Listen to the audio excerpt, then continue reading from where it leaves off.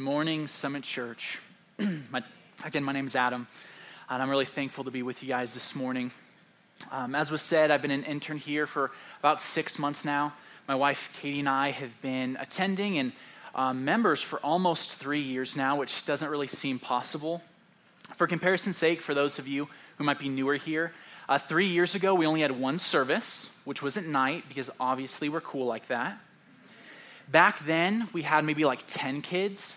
Now, if you go up to Summit Kids, there's like 10,000, because here at the Summit, we take the command to be fruitful and multiply very seriously. And believe it or not, back then, Andy and Brian couldn't even grow facial hair. And look at them now. Their beards are breathtaking. So that alone should show you just how much has changed, just how much God has been blessing us here at the Summit over the last few years. Katie and I have also been immensely blessed over this last year. We welcomed our first child to our family in February, thank you. And his name's Ellis. He is wonderful. He is 5 months old now, and I don't know if this is normal for new parents, but to us, he already feels like he's 5 years old. It's insane how much a child grows and develops so quickly. About a week ago, he got his first tooth, which was mind-boggling because we did not expect that to happen so quickly. But now I'm just thinking about what kind of steak am I going to feed him first? What kind of barbecues are we going to have? I can't wait to go hunting at Costco with him. I think that's every father's dream. At least that's mine. So that's a little about my family, some random things about my family for those of you who don't know me. We love this church. We love serving this church. And over the past few years, Katie and I have been tremendously served by this church, loved, cared for in so many ways, and in a lot of difficult areas of our lives as well. And so really our passion is that each and every person who gathers with us, whether you're here for just a few days or a few years, that each and every one of you would also feel that same love, compassion, that you would feel cared for and known here at the Summit. And that's why this text we're about to walk through is so important. Confronting discrimination both within and outside of the church is something that's been heavy on mine and Katie's heart over the last few years. And so while I feel really honored to be able to speak on this subject, my hope is really that we would hear God's heart on this matter. And I know that sounds probably really cliche, but man, do I believe that. I want that for us as my hope and prayer, that we would hear from God's word and we would be shaped in such a way that we would reflect his heart for other people. So with that said, I want to jump in with a really difficult truth that God has been teaching me and revealing to me lately, and that's that we as humans, as sinful human beings, we have such a propensity to seek after our own well-being and self-exaltation. We'll go to such great and even terrible lengths for that. And then often we trample over others in the process. Just a few weeks ago, Katie and I were watching a fairly new movie called The Wizard of Lies with Robert De Niro. For those of you unfamiliar with the film, the story is all about Bernie Madoff and the events surrounding his Ponzi investment scheme from back in 2008. And it's truly a tragic story. I remember hearing about the events in the news, but actually watching things unfold on TV, regardless of how it might have been exaggerated, it was truly painful. He had this man with a beautiful family, with an amazing job, yet he was so desirous of his own self-worth, self-exaltation, for money and for power, that he would really disregard the welfare of I don't even know how many thousands of people, not even really thinking about how it would affect his family in the long run. And in the end, Madoff stole billions upon billions of dollars, robbing people of their entire retirement investments, leaving them with nothing, and ultimately destroying his family. And even after the death of his two sons, even after a broken marriage, the film still depicts Madoff in the end not really able to own up to his mistakes, still partially blaming the people he robbed for their guilt in part in his scheme. And while we should be shocked by his refusal to take responsibility for his actions, this story should also really reveal to us, speak volumes, and cause us to take pause at just how easy it can be to hurt others in pursuit of our own self-worth, of love, of power, of even just protecting ourselves. My guess, though, is that none of you here probably feel like Bernie Madoff, stealing billions of dollars and ruining lives in the process. But self-protection, self-worth, and from that discrimination can sneak into our lives much easier and simpler than that. In my job, I work as an enrollment counselor for a university. And talking to so many students, it can be so easy for me to make judgments about people and their ability to go back to school simply by the sound of their voices. And without a second's thought, I go on to help them by assuming that this isn't going to happen for them. And why? Ultimately, I'm protecting my time, my energy. And I'm saying that it's more valuable than theirs. So in this text, James is about to show us what discrimination is and why it's so evil. This text is meant to confront our sin and our discrimination that we feel like builds us up. And so before we move forward, I want to pray together. I want to humbly ask that God would reveal to us this sin, this brokenness, really show us as well how it can even subtly be influencing our lives. And from that, the hope is that we would really see others through the lens of the gospel and through the way that God sees them. So please pray with me. Father, ultimately, we pray for just that. We pray to see through your eyes. We are so thankful for your love, but often we take it for granted. It is so easy to protect ourselves, to be so desirous of taking care of number one. And in the midst of that, to truly hurt people, to run over people in the process. So God, we pray that we would be people of your word, of your truth. Even the word discrimination can cause us to cringe and tighten up, to get defensive. And I pray that you would lift those barriers, that guard from us today, that we would hear your truth, that we would be receptive of your truth, of this brokenness that isn't beyond us or beyond the church, and that we would humbly ask that you would reveal it to us, that we would hate it, that we would love you and seek what you desire from us through this text in James. And we pray all these things in your precious name, amen. So what is discrimination in James? Starting in verse 1, he says, "My brothers, show no partiality as you hold the faith in our Lord Jesus Christ, the Lord of glory." If James chapter 1 ends with a definition of pure religion, chapter 2 begins by confronting its antithesis, its opposite. Chapter 1 ends by saying that you cannot have true faith without the byproduct of mercy and holiness. And if the opposite is true in the body of Christ, it must be confronted. But what exactly is James confronting? And what exactly does he mean by partiality? Quite literally, James is telling his audience, his readers, not to make judgments about people based on any external appearances. And he doesn't limit himself to just one offense, but the original word he uses for partiality declares that any act that discriminates based on external matters is in direct contradiction to our Lord and to his kingdom. If you recall 2 weeks ago, Josh told us that James is writing this letter to us to reveal what he believes is vital to following Christ.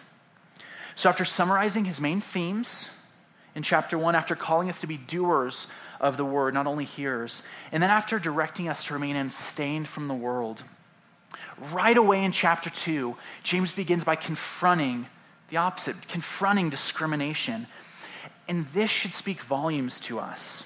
It's no simple request as if to say, it would be really nice if you treated every person with equal value, weight, honor, and dignity. But rather it is an imperative to true faith in the Lord of glory. Ultimately, discrimination is the exact opposite of the gospel we claim to believe.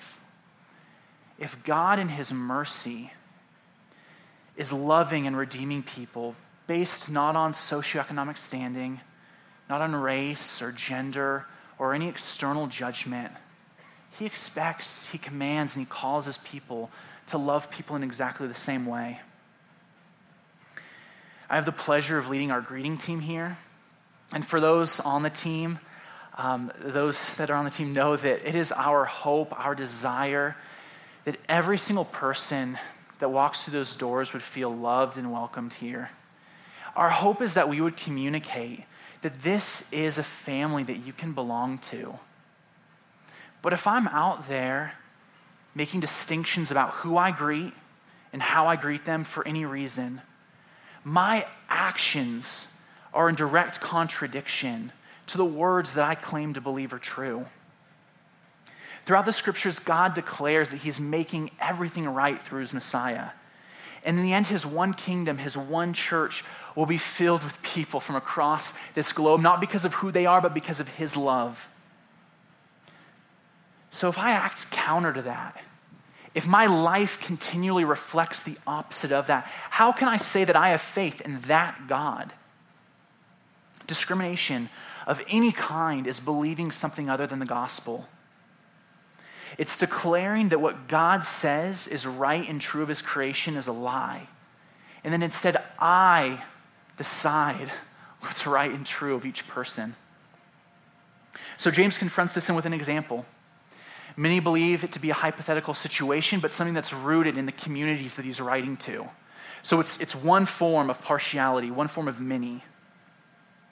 He says in verse 2, "For if a man is wearing a gold ring and fine clothing comes into your assembly, and a poor man in shabby clothing also comes in, and if you pay attention to the one who wears the fine clothing and say, 'You sit here in a good place,' while you say to the poor man, 'You stand over there,' or 'Sit down at my feet,' have you not then made distinctions among yourselves and become judges with evil thoughts?"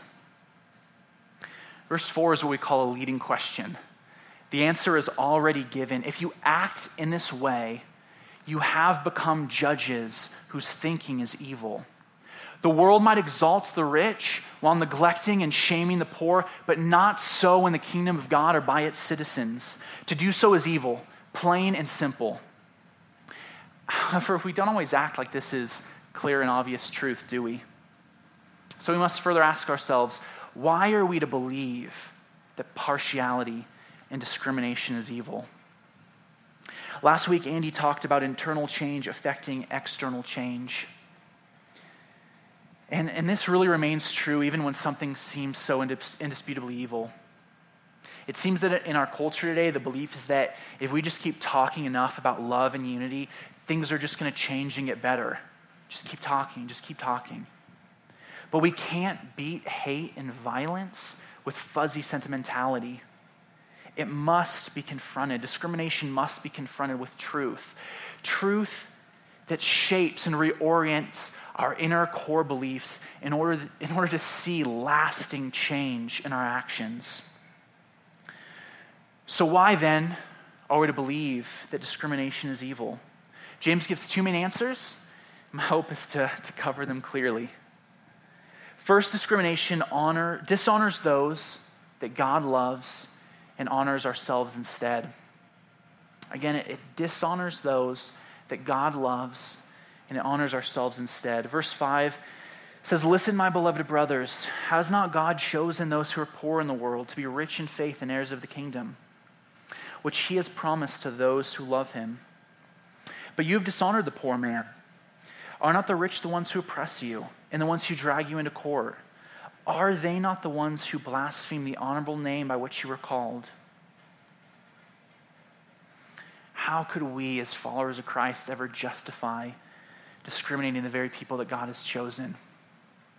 This passage isn't meant to say that God has chosen the poor alone, because God doesn't discriminate himself, but rather the sheer volume of passages throughout the Word of God that we can refer back to make it clear that God cares for the poor, the outcast, the marginalized, the neglected, and he delights in pouring out his grace on those that the world has cast aside.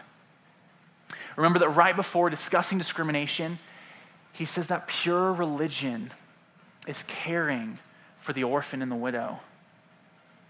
God desires to rescue all that would return to him. And he's continually turning the world's expectations upside down. A worldly king might desire those that are monetarily rich. A worldly kingdom might seek after those that have power and influence. Might seek after those that can bring more fame and status to the king. But this isn't our king. And this isn't the kingdom that we're receiving. Our king declares that those who love him are not only his, but they are rich in faith. Meaning that by his standards, they may lack everything the world values, but they are abundantly more rich than we can ever imagine. And the world is abundantly more bankrupt. They've been made sons and daughters of the king. So how then can we as believers ever think to discriminate an evil judgment against those that our God, the good judge, has promised his kingdom to? I also think we could all agree that our world is quite broken. We know that because God's word tells us that. We know that also from personal experience. Watch the news for any number of minutes and you'll see just how corruptly we treat one another. So we might halfway expect that as we interact with people, they're going to hate us and love themselves. But for those who have been rescued by God, discrimination makes absolutely no sense. We are loved by the one, the only one who has the right to judge us as condemned, but then we judge others as condemned with evil intentions, with self-serving thought. This should scream contradiction.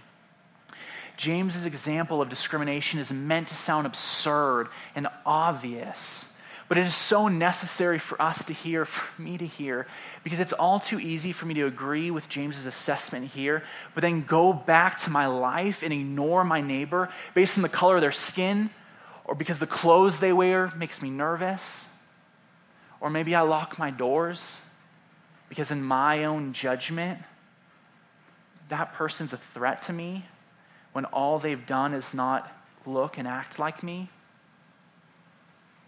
Or maybe instead of listening to the cries of those who are less privileged than me, I try to ignore it all away because I'm too concerned about what it might cost me to care. Am I going to lose friends that make me look better? Am I going to misalign myself from the political party that I deem so important and valuable? What is it going to cost me? Money, time.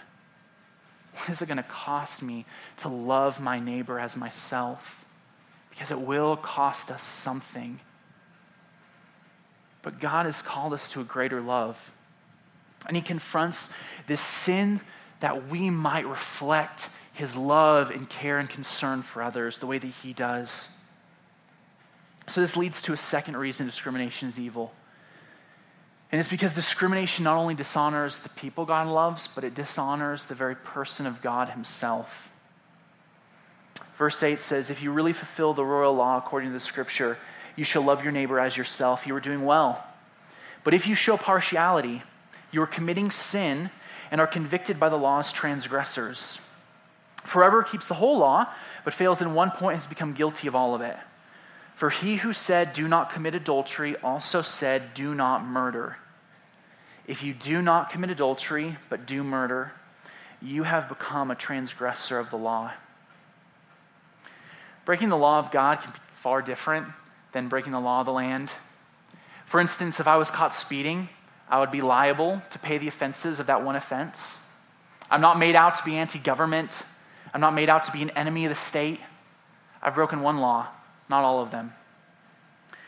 But when it comes to the law of God, we're meant not to see a bunch of individual rules or good beliefs to follow, a set of expectations to follow, but in them, we're meant to see the very character of who God is and what he is like. We're meant to see God. That's why Jesus can summarize the law in Matthew 22 by saying, you shall love the Lord God with all your heart, with all your soul, and with all your mind. This is the great and first commandment, and second is like it. You shall love your neighbor as yourself. On these two commandments depend all the law and the prophets. Loving God and loving our neighbor is more than just following the law. It's following and reflecting the very lawgiver himself. Therefore, discrimination of any kind rejects God. It does not reflect him. For centuries, brilliant thinkers and philosophers have tried to come up with reasons why we as a world should have a strong social ethic and morality. For instance, Plato and then many others after him said that the highest aim of thinking and action should be the well-being and happiness of others. And that sounds really nice, doesn't it? If every single person centered their thoughts and their actions on what's best for human flourishing, everything would be made better. Societies would heal. Things would change. Well, as great as an idea as that sounds, the issue ultimately comes back to us. Who determines what is best for human flourishing? You? Me? Even with my best intentions, my perspective is so limited. And even if my sin doesn't cause me to turn back and pursue my own flourishing, how am I to have a clue what's best for human flourishing? There's been so much evil that's been done in the name of human flourishing and doing what's best for mankind. But this is one of the ways in which Christianity drastically differs from for the majority of every other worldview and philosophy, particularly in terms of how we understand ethics. There's nothing subjective about a Christian view of morality or justice, and none of it depends on what I or you or we think is best. We love because God first loved us. We see murder and hatred is evil because we were made by a good and gracious God who, rather than condemning and destroying us on our sin, sent his Son, who instead himself was murdered and hated by the world. And he died that we might have life and eternity to love him and love one another perfectly. And while this perfection doesn't come until later, we are called and commanded here and now to love and reflect this good and gracious God. Unlike the rest of the world, the church has definite and a concrete answer why we should stand up for the poor, the marginalized, the broken, the outcast, the other, and to fight for their equality, dignity, value, and worth. And it's not because someone else said it's a good idea, but it's because we were made by a good God in his image, and we were made, therefore, with dignity, value, worth, and no one can strip that from us or any person. We of all people, children of God, we must reflect his mercy, his compassion, his love, his goodness. The rest of the world may sometimes love, but they cannot reflect God in this way. We were called, we were rescued, we were restored to bear this image.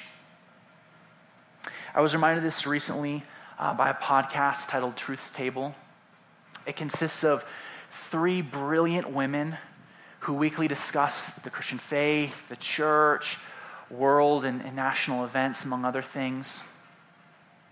And honestly, I believe everyone can profit from them. They bless my soul, they lead to my sanctification, and they lead me in tears every single time. They're incredible, and they deserve that plug. And a few weeks ago, in memory of those that lost their lives in the church in Charleston 2 years ago, and in memory of many other African Americans who've been unjustly killed, they were discussing the Christian response to the racial tension and discrimination that we've seen in our country. And I won't explain the whole podcast, but something that was said really just implanted into my heart and mind, and gosh, my hope and prayer is that it never leaves me.